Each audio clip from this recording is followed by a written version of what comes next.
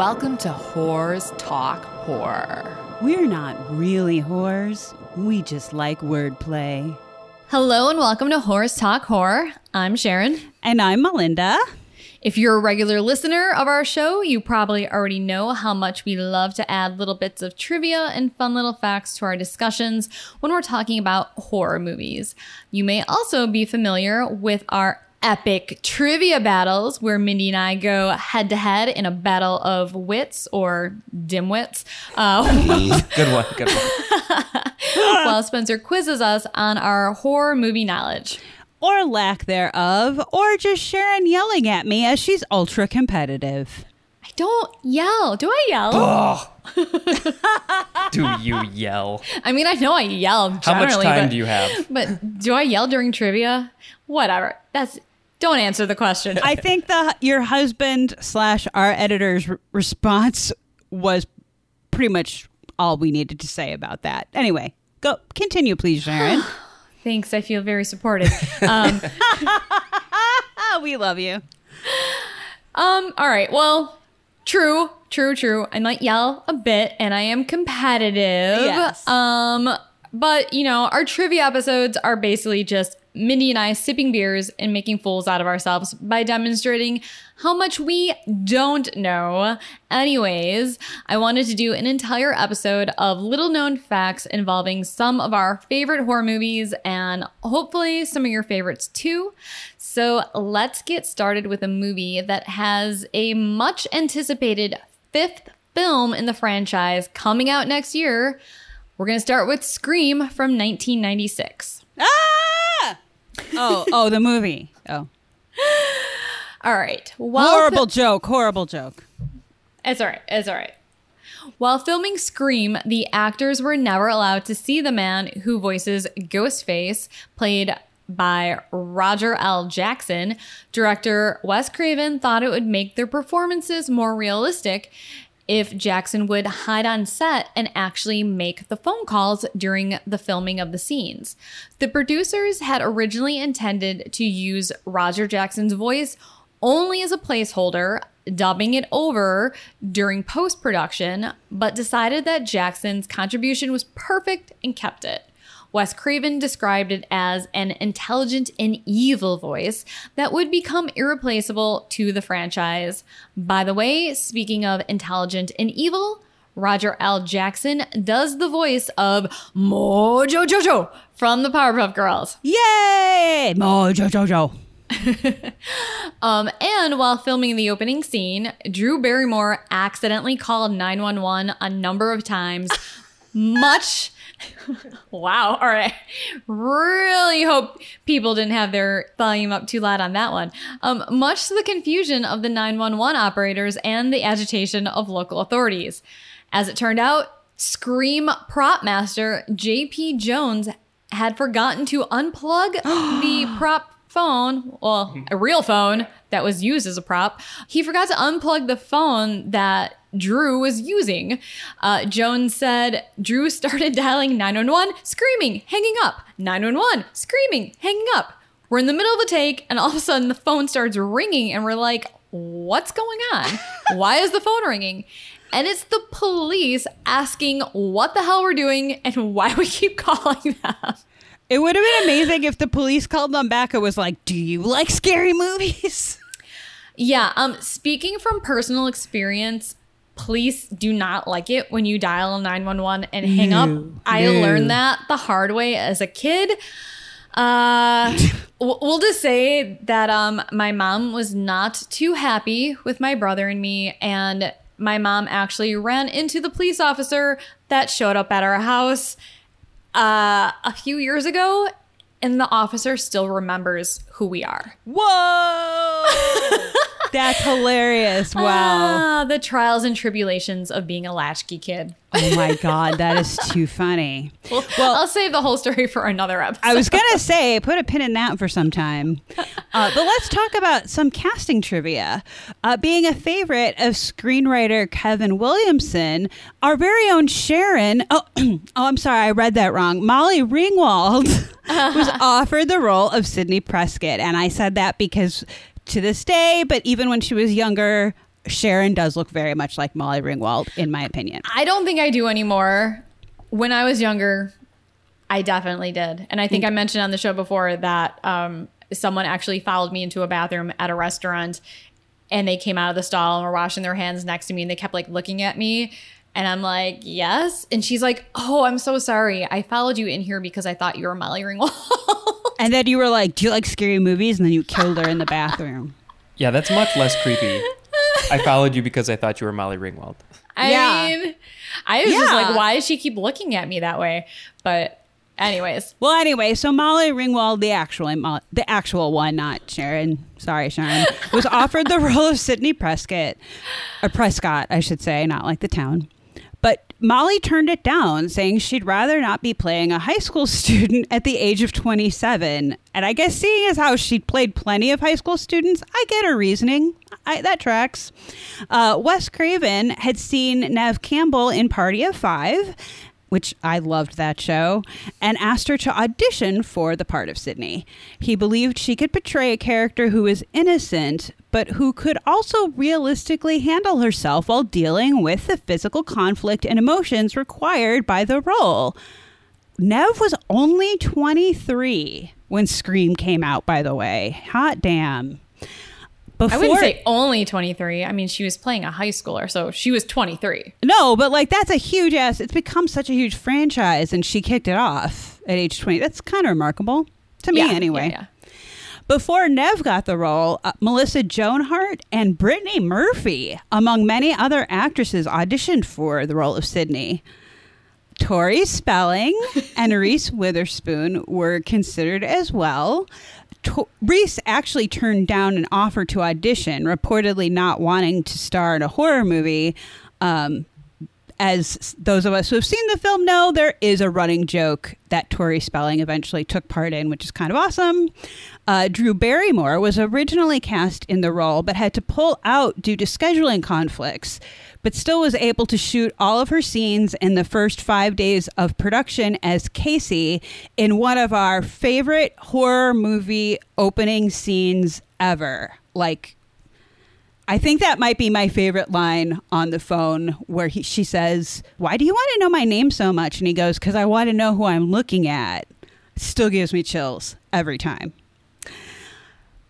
As for Billy Loomis, the boyfriend in the film, Joaquin Phoenix, it sounds like he was offered the role but turned it down.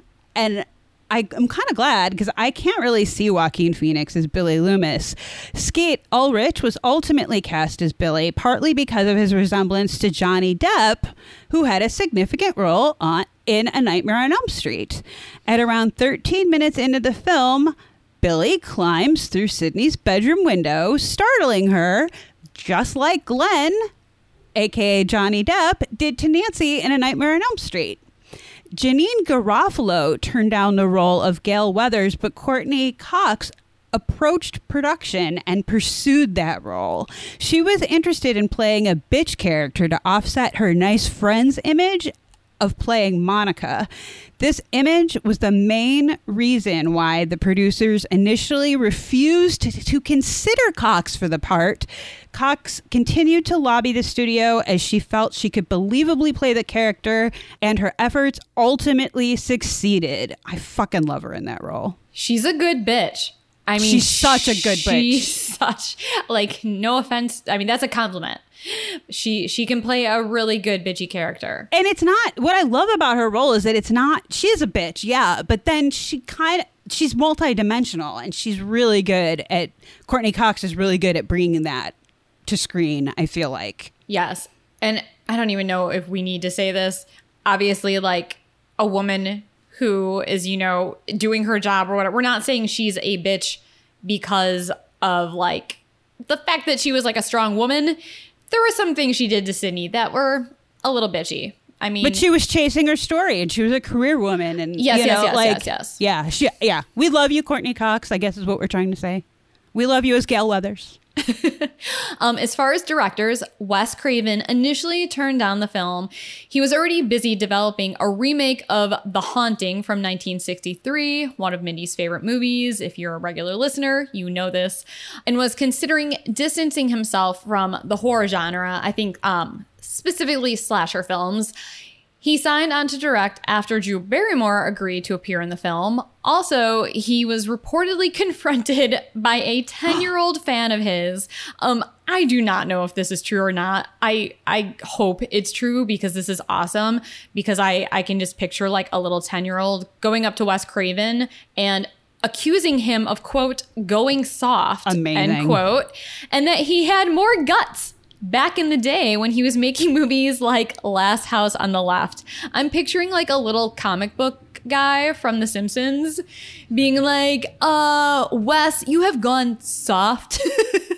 You had more guts back in the day when you were making movies like Last House on the Left.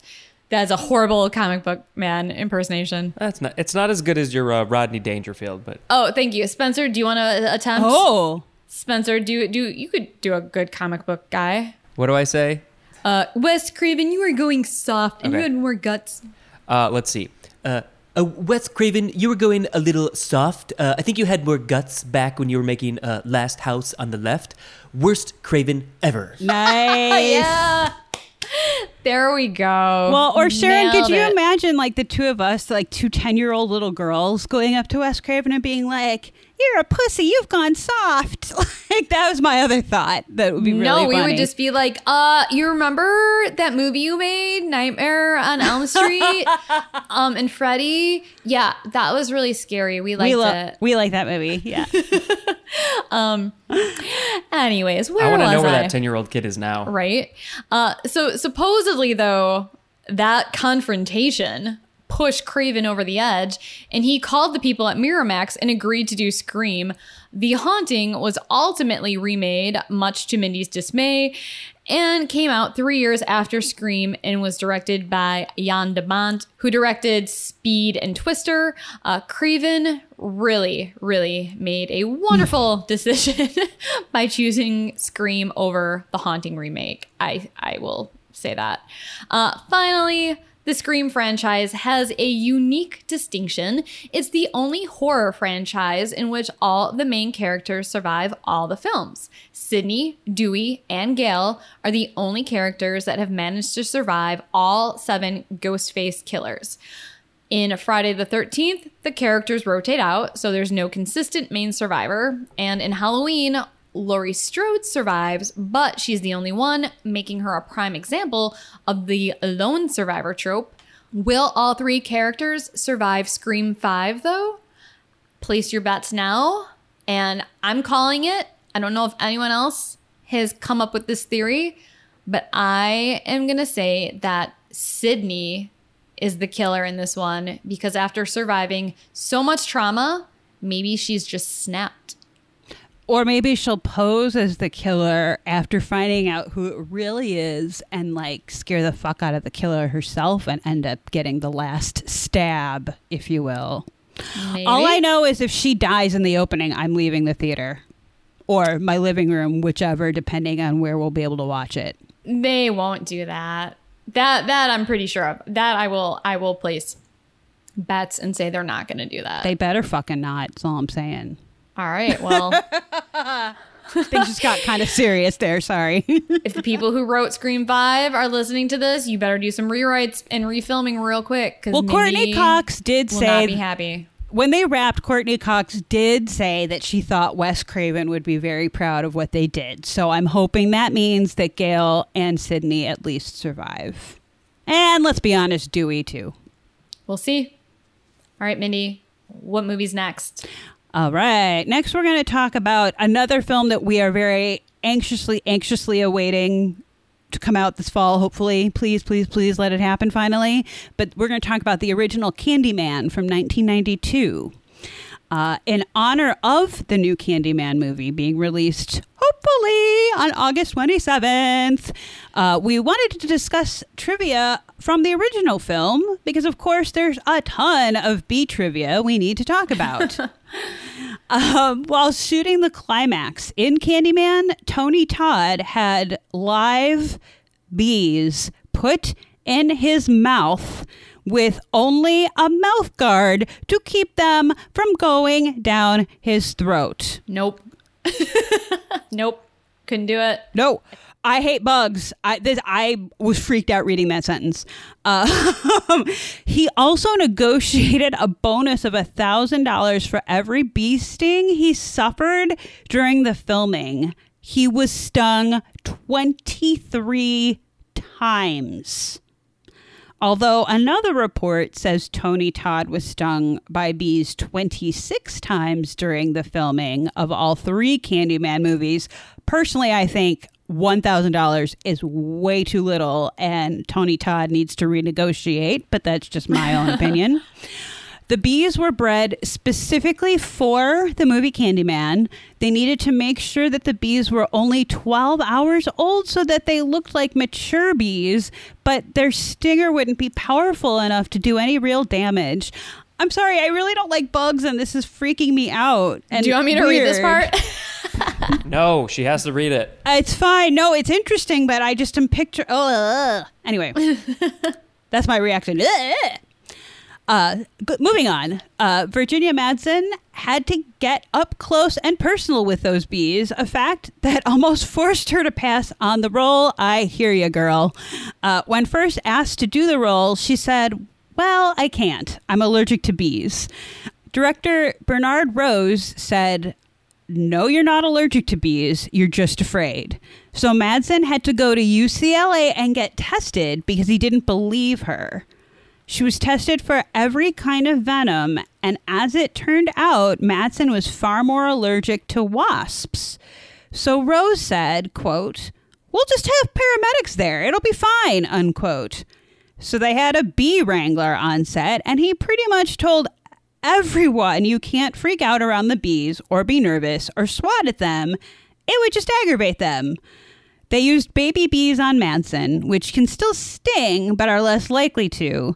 When they put the bees on her, she said, quote, "It was crazy because they have fur. They felt like little Q-tips roaming around on me. Then you have pheromones on you. So they're all in love with you and think you're a giant queen. I really just had to go into this Zen sort of place, and the takes were very short. What took the longest was getting the bees off of us. They had this tiny, quote, bee vacuum, which wouldn't harm the bees. After this scene where the bees were all over my face and my head, it took both Tony and I 45 minutes just to get the bees off. That's when it became difficult to sit still. It was cool, though. I felt like a total badass doing it," unquote. Oh my God, that is like my worst nightmare. And Virginia Madsen, you may be my new favorite hero because holy shit, I can't believe you did that. All right, Mindy, I think you need to go to your Zen place now after reading that. I was like legitimately like that was real anxiety in my voice reading that. That was, anyway, please continue, Sharon. All right, well, Eddie Murphy was considered for the title role, but supposedly was deemed too short at 5'9". Instead, they chose Tony Todd for his height at 6'5". But more realistically, as Murphy was one of the biggest stars around that time, the Candyman team probably just could not afford him. In the DVD commentary, one of the producers, Alan Poole, said that if Virginia Madsen had been unavailable, the part of Helen would have most likely gone to the then unknown Sandra Bullock. The movie Candyman is based on The Forbidden, a short story written by Clive Barker.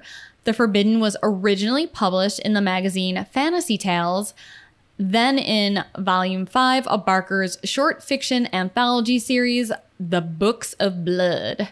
While Barker is an executive producer on Candyman, the film was written and directed by fellow Brit Bernard Rose, who had previously made the acclaimed 1988 horror film Paper House, which I have not seen. Me neither. I'm gonna have to check that one out.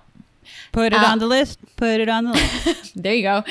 At Rose's suggestion, the setting was changed from Barker's hometown of Liverpool to Chicago.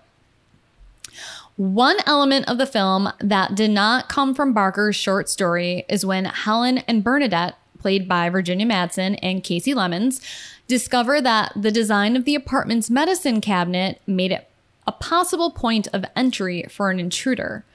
While researching the film, Bernard Rose was inspired by a news article from the Chicago Reader titled, "They Came In Through the Bathroom Mirror, A Murder in the Projects," about a woman named Ruthie Mae McCoy who was murdered in her apartment in 1987.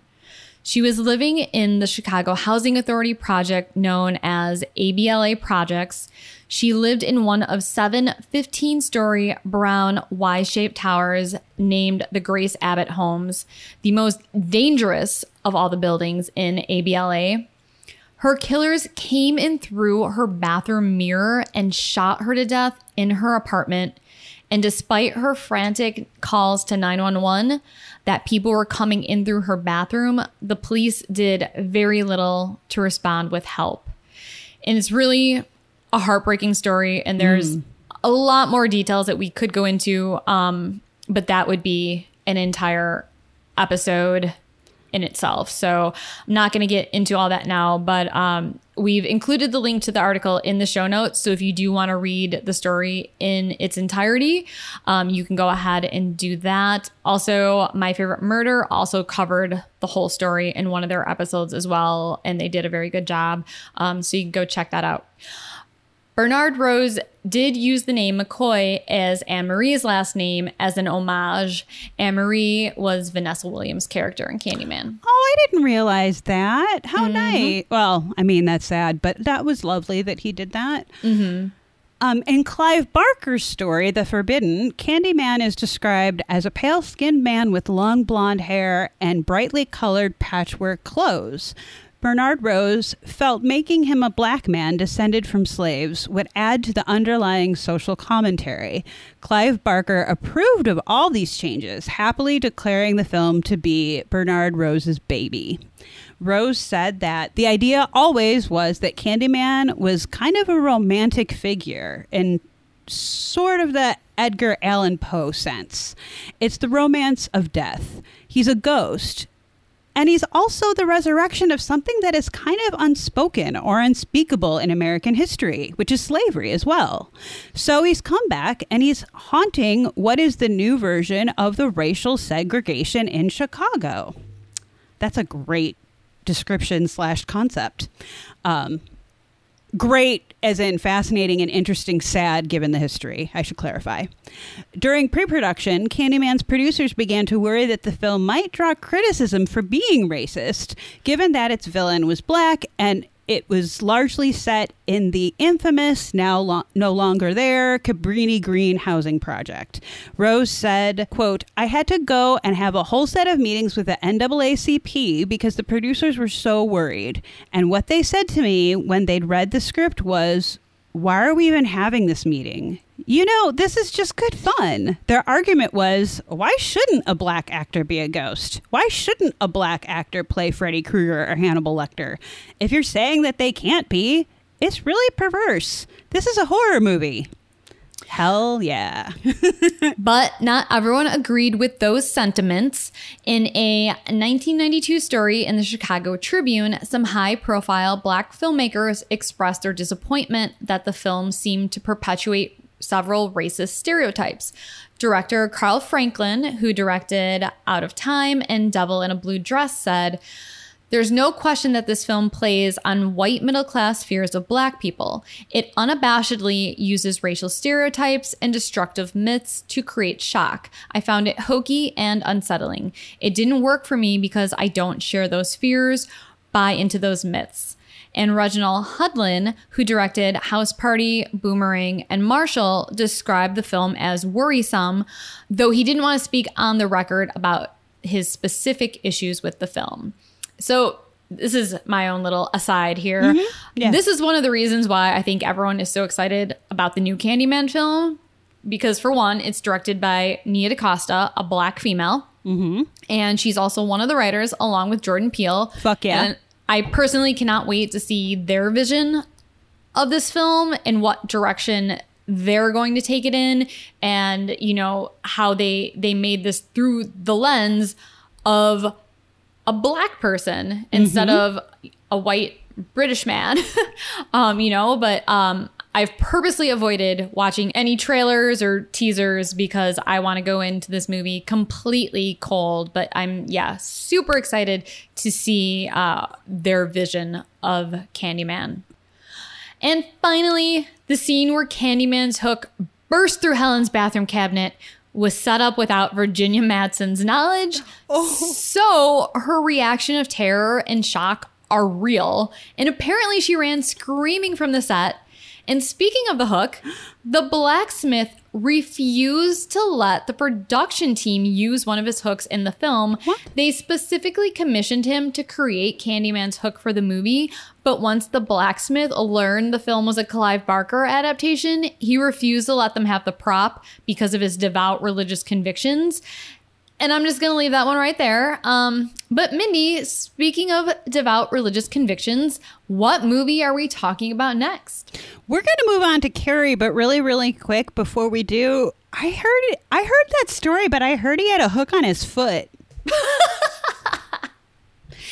Old school 80s joke, people. But we're going to go to 1976 and Meatballs reference. Yeah. For all you Meatballs fans out there. I fucking that love one's that. for you. She shoots, she scores. That's right. But yeah, speaking of devout religious convictions, let's talk about the original Carrie from 1976. This was actually the first Stephen King novel adapted into a movie, which I did not know until prior to this episode, really. While speaking at a book event in Fort Myers, Florida in 2010, King recalled that he was paid just $2,500 for the rights to the movie for Carrie, which may seem like a pittance, especially by today's standards, but he has no regrets. King said, "I was fortunate to have that happen to my first book," which his first book as well. Yeah. Damn. Carrie was a major box office hit for United Artists, grossing over $33 million in the U.S. from a $1.8 million investment. After reading how much the movie grossed, King might have had some regrets had he been a one-book wonder, but luckily he's done okay for himself. He's not going to bed hungry. I would still be mad though. I'd be like, can we revisit that $2,500 that was originally given? I wonder if he's ever gotten any sort of like residuals or anything beyond that. I wonder, but now he has his own personal fantastic filmmaker in the body of Mike Flanagan. So I don't like we said, I think he's doing okay. But yeah, I might have been a little pissed after the fact. King's idea for Carrie came from several personal experiences. He got the idea for Carrie while working in a laundry. Some of the characters, like Carrie's religious fanatical mother, were based on people who worked there with him. And the character of Carrie is based on a composite of two girls Stephen King observed while attending grade school and high school. Of one of them, King recalled, "She was a very peculiar girl who came from a very peculiar family. Her mother wasn't a religious nut like the mother in Carrie. She was a game nut, a sweepstakes nut who subscribed to magazines for people who entered contests. The girl had one change of clothes for the entire school year, and all the other kids made fun of her." Aww, that poor girl. Right? The ending of the movie is different from the ending of King's novel, and in fact, King has said he likes the ending in the movie better than the ending of his own book. I wonder how the book ends. I have not read Carrie. Again, that one's been a minute since I've read as well. But yeah, that ending of the movie still fucking gets me no matter how many times I see it. All right, well, let's talk about some of the actors in Carrie. So according to Piper Laurie, who plays Carrie's mom, she honestly thought her character was too over-the-top fanatical to be taken seriously.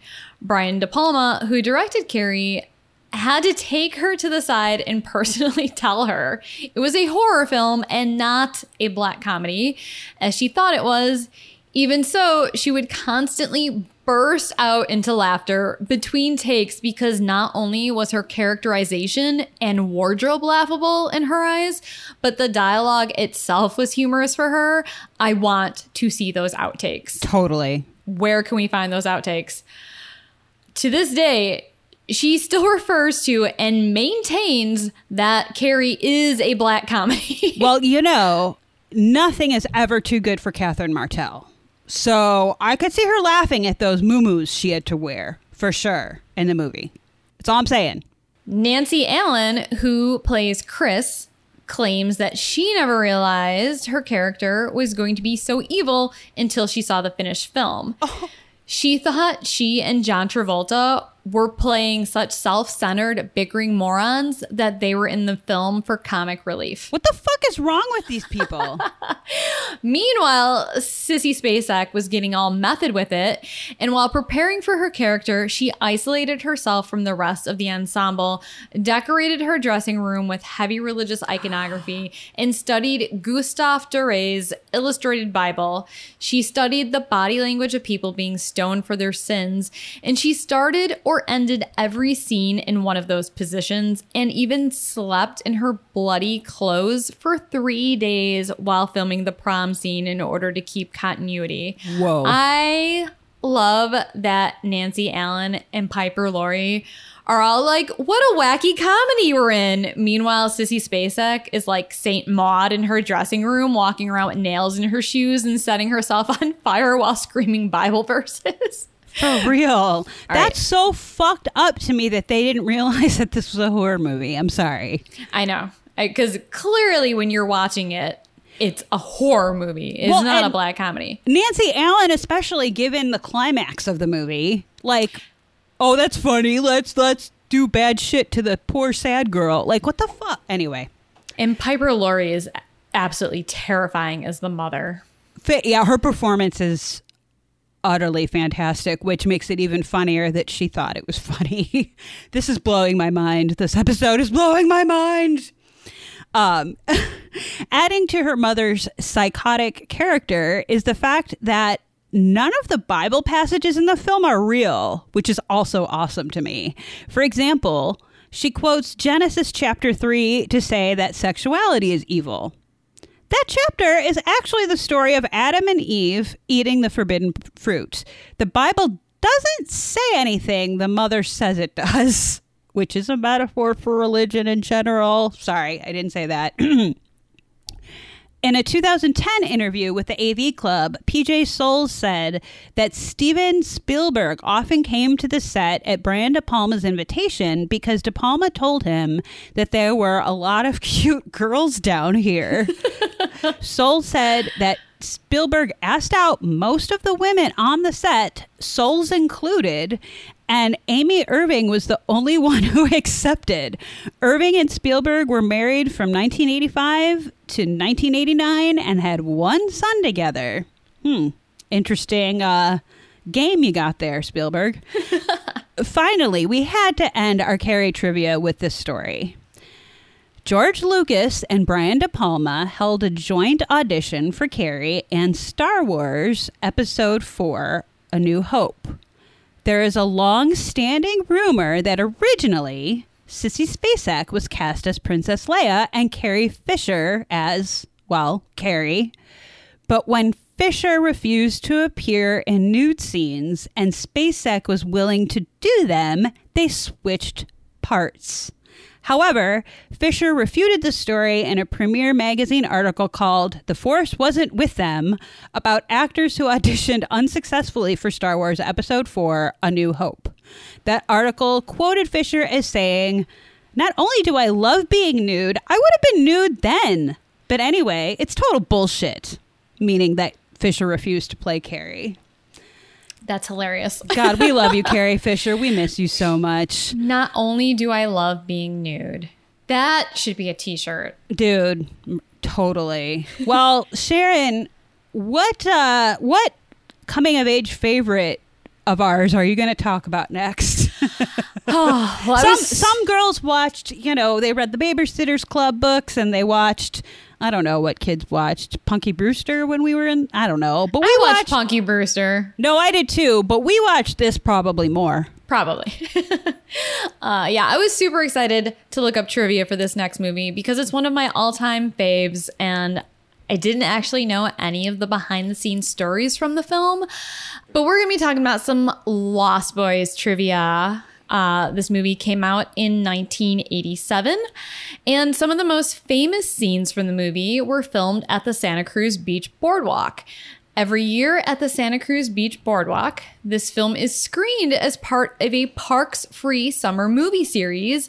Beachgoers can bring outdoor furniture, food and drink, and watch the movie after sunset. All right, now that I know this is going on my bucket list. I need to do this. And really quickly, I just have to say that Spencer and I were actually driving up the coast of California, and we're just looking for like random spots to stop at. And he was like, oh, I have a friend who lives in Santa Cruz and says it's a really cool town. So we pulled off at the Santa Cruz exit and we saw the boardwalk and we parked and we got out, and it was like in the daytime in the middle of the week after Labor Day. So it was pretty much empty. And as we're like walking on the beach and I like look back at the amusement park and everything, I was like, holy shit. And I whipped out my phone. I was like, is this where they filmed The Lost Boys? We had no idea. We like randomly ended up there. And I was like, oh my God. So I like did a quick Google search, and sure enough, I'm like, holy shit, this is where they filmed the fucking Lost Boys. And I took a picture and I texted it to you, Mindy. And I was like, guess where we're at? Well, and it was Sharon standing on this absolutely deserted beach. So I had like no context. The Lost Boys was not the first thing that came to mind. It was just really funny because she's like all excited. Guess where we're at? And I'm like, a deserted beach? I don't. And then when she told me, then I could see like the, fairground in the background, and then I got it. But it was just hilarious because like the picture you sent me was so nondescript, and I was like, what am I missing here? I know. I just couldn't believe we were there randomly. I don't blame you, dude. I don't blame you. I would have done the same. Oh, but yeah, now that I know where they actually filmed it and the fact that I was actually there, but yeah, not around the time when they did the free screening, apparently. And not to keep reiterating this, but I would love to do this too. So everybody fucking get vaccinated so that we can all travel freely and live freely again. Well, as close to freely as we can. Because yes, I absolutely want to watch this on the beach where they shot the movie. 100%. Yeah, people. All right. Jerks. Sorry, just kidding. All right. But no, really, get vaccinated. Go ahead, Sharon. So Santa Cruz, where the fictional town of Santa Carla actually takes place, was once plagued with the reputation of being the murder capital of the world, which is referenced to in the movie. In one of the opening scenes, I'm sure you all remember if you've seen this film, you see the Santa Carla billboard welcome sign, and on the back of it, someone spray painted murder capital of the world. All those damn vampires. Santa Cruz had this horrible nickname for a while because of a series of brutal murders by 3 different very disturbed men in the early 70s. Because of John Linley Frazier, Herbert Mullen, and Edward Kemper, Santa Cruz endured 28 murders over a 30-month period between 1970 and 1973. Yikes. The Santa Cruz Chamber of Commerce was not keen on reliving the murder capital moniker, which had been hung on Santa Cruz during the serial killer's rampages in the 70s, even if this time it was because of all the damn vampires.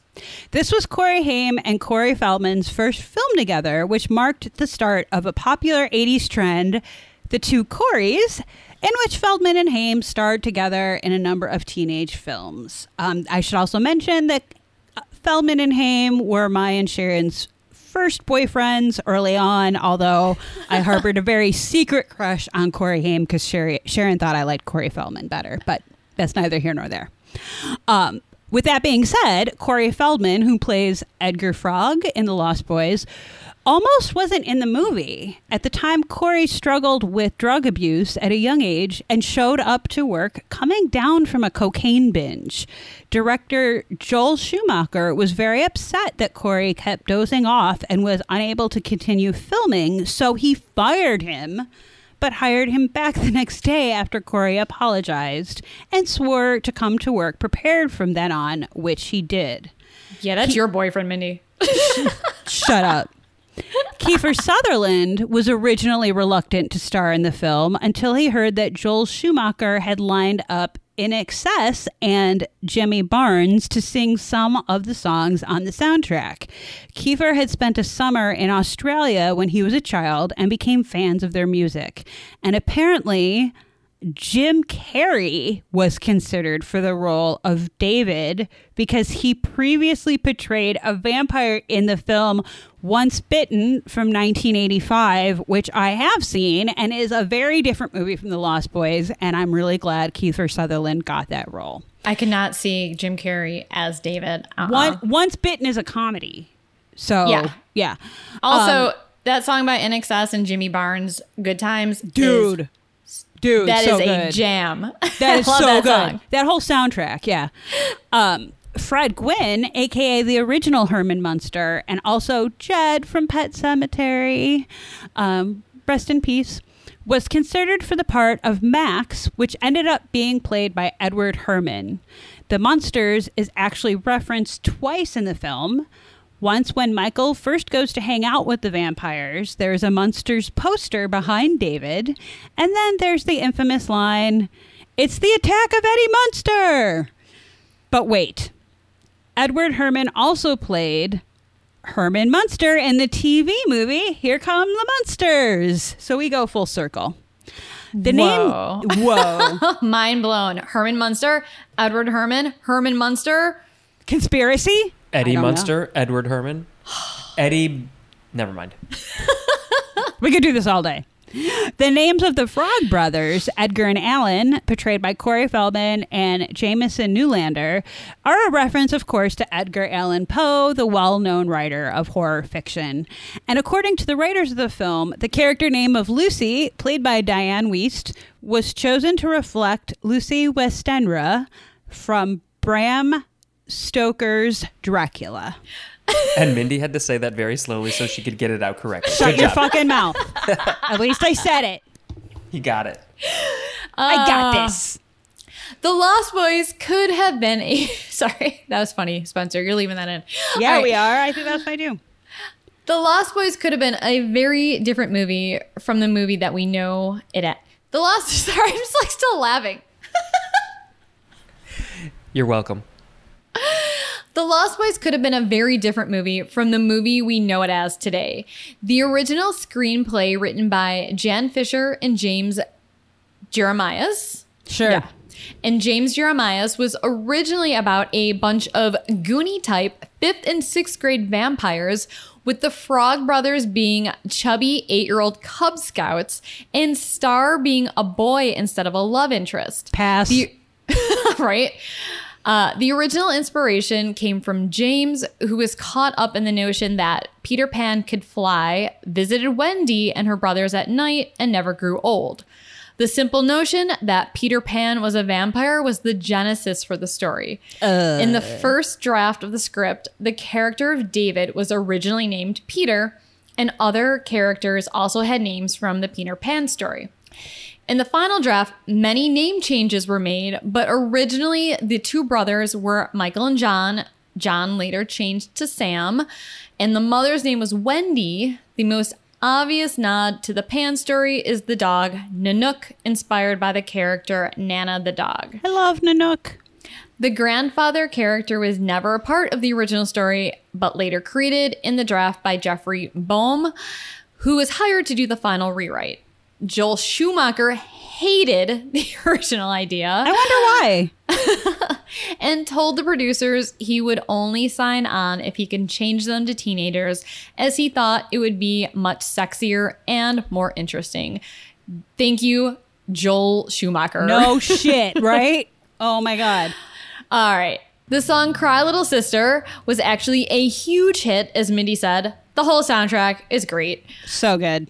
That song written by Gerard McMahon and Michael Manieri. I'll Sure. go with that. Specifically for the 1987 soundtrack, the song with lyrics like Black House will rock, blind boys don't lie. Okay, we are going to do a Patreon-only rendition of this, you and me. No, we're not. Yeah, we are. Keep going. Apologies. Every time I sing, I have to apologize. I'm sorry. Cry, I'm sorry. little sister. All right, moving on.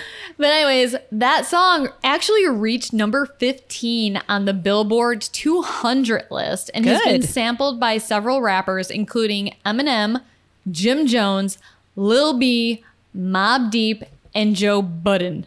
Not Joe Biden. Joe Budden. That's Joe Biden's like rapper pot pseudonym. He smokes a lot of blunts and he becomes Joe Budden. I could see it. I could Oh totally my see God, it. I wish that was true. Oh, sorry. I have to. That's a different Jim Jones, right? Yes, so not. Well, yes, he was the other cult one was leader. dead by the time this movie came out, wasn't he? Yes, long dead. All right. Before we move on, how can we not talk about this guy? Yeah.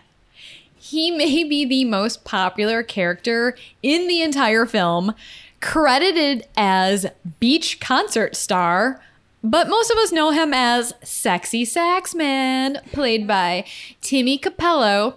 He's a musician who trained at the New England Conservatory of Music after dropping out of school at age 15. Capello also trained under jazz pianist Lenny Tristano before going on to perform with numerous musicians in the 80s, including Peter Gabriel, Carly Simon, and Tina Turner, who he toured with for 15 years. Shit. The 2-hour acting gig in The Lost Boys became a lasting part of Capello's life and earned him a place in pop culture history, to the point that he was parodied in one of Saturday Night Live's digital shorts from 2010. Who played the Sexy Saxman? None other than a sexy John Hamm, Of course. who is covered in KY jelly in one scene. And there's also a funny cameo by Jenny Slate in the skit as well. We will include the link to the digital short in our show notes because you do not want to miss this. I also like the fact that you were like, we would, before moving on, how can we not talk about this guy? And I was like, yeah, because I knew exactly who you were going to talk about. That's how much of like a presence this guy has. Did you So, watch okay. the Saturday Night Live digital short? I have, but I do think we should make sure you've already said we will, but we absolutely need to include that link in the show notes because, yeah, it's so well worth it. It's hilarious. So now we have just a bunch of random horror movie trivia, kind of like a tidbits, if you will. Trivia tidbits. Trivia tidbit. That's hard to say. Trivia tidbits. The first one being that Tim Burton was in contention to direct Gremlins? What? There was a lot of buzz surrounding Tim Burton after the success of his short film Frankenweenie, so much so that Steven Spielberg considered him to direct Gremlins. But the fact that Burton had yet to direct a feature film worked against him, and the gig was given to Joe Dante. A year later, Burton released his first theatrical feature, Pee-wee's Big Adventure, which is awesome as well. Child's Play was inspired by a real event. Yes, you heard that right. In 1909, Key West painter and author Robert Eugene Otto claimed that one of his family's servants placed a voodoo curse on his childhood toy, Robert the Doll. That is the worst name for a toy ever. And it's the scariest toy the you've doll. ever seen. Supposedly, the doll would mysteriously move from room to room, knock furniture over, and conduct conversations with Otto. Robert the Doll, maybe he dated Annabelle the Doll, but Robert the Doll was left in the attic until Otto's death in 1974, when new owners moved into his Florida home. The new family also claimed mysterious activities would happen in the house connected to the doll. Today, Robert the Doll is on display at the Custom House and Old Post Office in Key West, Florida. We will have pictures of Robert the Doll on our Patreon page if you want to see how truly terrifying this doll is. We will also post pics on our social media pages. I should point out that I actually don't think that Robert the Doll is in Florida. Funny enough, he's been on Zach Bagans' show about his haunted museum because, of course, Zach Bagans from Ghost Adventures has a haunted museum in Vegas where he takes items like Robert the Doll and houses them, kind of like the real life Ed and Lorraine Warren used to do. And I'm pretty sure I've seen Robert the Doll at his museum. So Robert might have made the trek from Florida to Vegas. We'll have to look into that. But well, this article might have been written before that happened. He's scary regardless. So an actual witch was hired to help make the craft more authentic. To make sure that the depiction of Wicca in the film The Craft was as close to real life as it could be, the filmmakers hired Pat Devin as a consultant. Devin is a member of one of the largest and oldest Wiccan religious organizations in the United States, the Covenant of the Goddess. And at the time, she was the first officer of the group's Southern California local council. Devin played a big role in the production process and at times worked directly with the actresses. She said, "A lot of my suggestions were acted upon, and virtually all of my suggestions were given careful consideration, even if they didn't all end up in the final version of the film." Wow, good on them for staying true to the topic, I guess. Steven Spielberg thought his DVD copy of Paranormal Activity was haunted. As the urban legend goes, Spielberg, whose DreamWorks Studios was considering distributing Paranormal Activity, took a DVD of the movie home to watch, but then got freaked out when the door to his bedroom locked by itself. It's not something the marketing department just came up with before releasing the movie. Spielberg famously carried the DVD to work in a trash bag because he thought it was haunted. And we all know how much ghosts hate trash bags. Despite the shock, Spielberg actually loved the movie and suggested a new ending that was used in the theatrical release. Oh, wow. Because there were 3, actually. But interesting. In Evil Dead 2... you can see Freddy Krueger's glove from A Nightmare on Elm Street. It's hanging above the door in the tool shed. Whoa. I'm going to look for that. Me Yeah. too. Interesting. The original title thought of for the Texas Chainsaw Massacre was Head Cheese? No. T-shirt. We need to make a T-shirt. That just does not have the same ring to it. Nope. Good decision there. I think we should make a T-shirt that says Horse Talk Horror on the back and then Head Cheese on the front. Jason Voorhees from Friday the 13th was originally going to be named Josh. Sorry, that makes me laugh. Also does not have the same ring to it. I'm sorry. Head Cheese, not scary. Josh, no one's scared of a Josh. Final Destination is based on an idea for an episode of The X-Files that was never made. Those movies are like my kryptonite. I fucking love. I'll watch them every time they're on TV. When the main characters of Children of the Corn are driving, you can see a copy of Stephen King's Night Shift on the dashboard.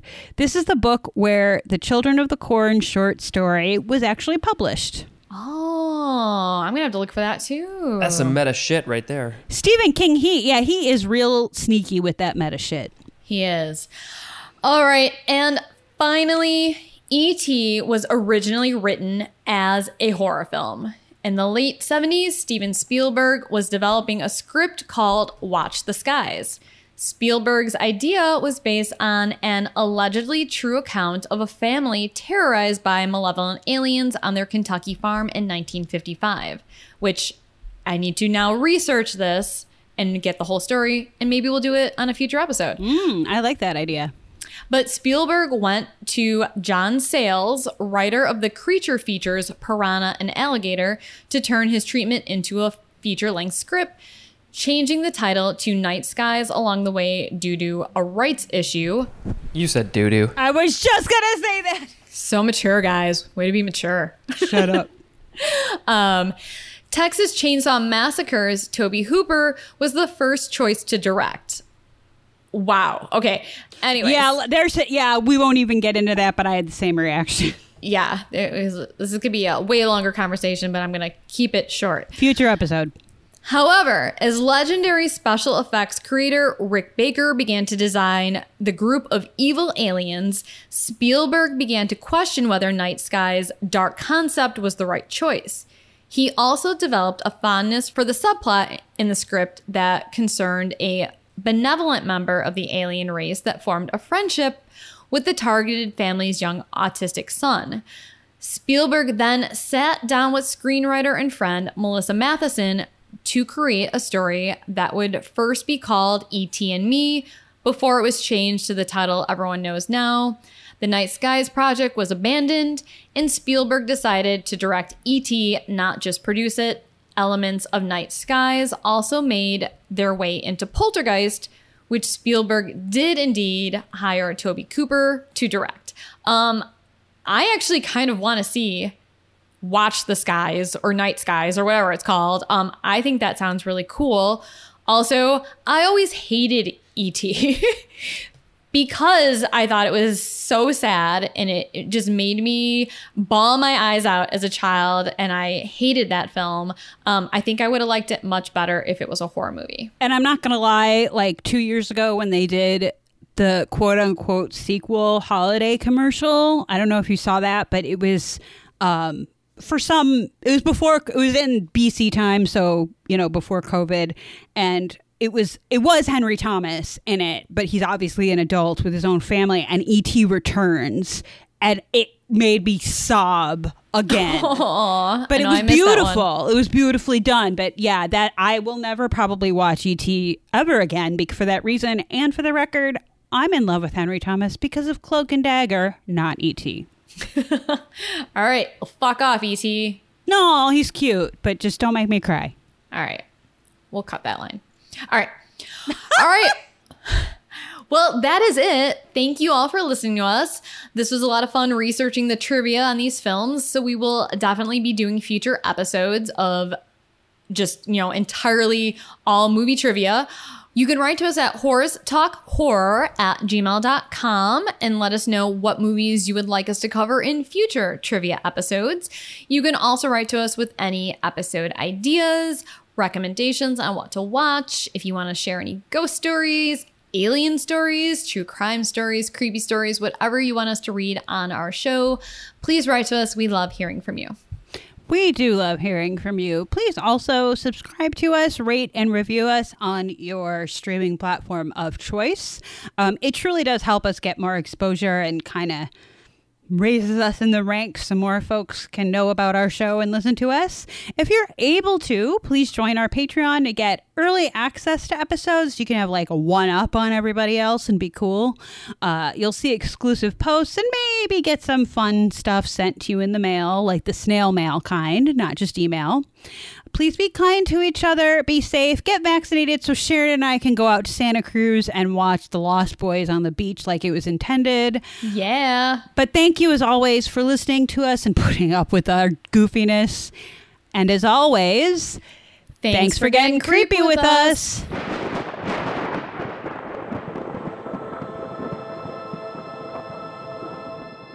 Sharon, do you want a beer? Oh my God.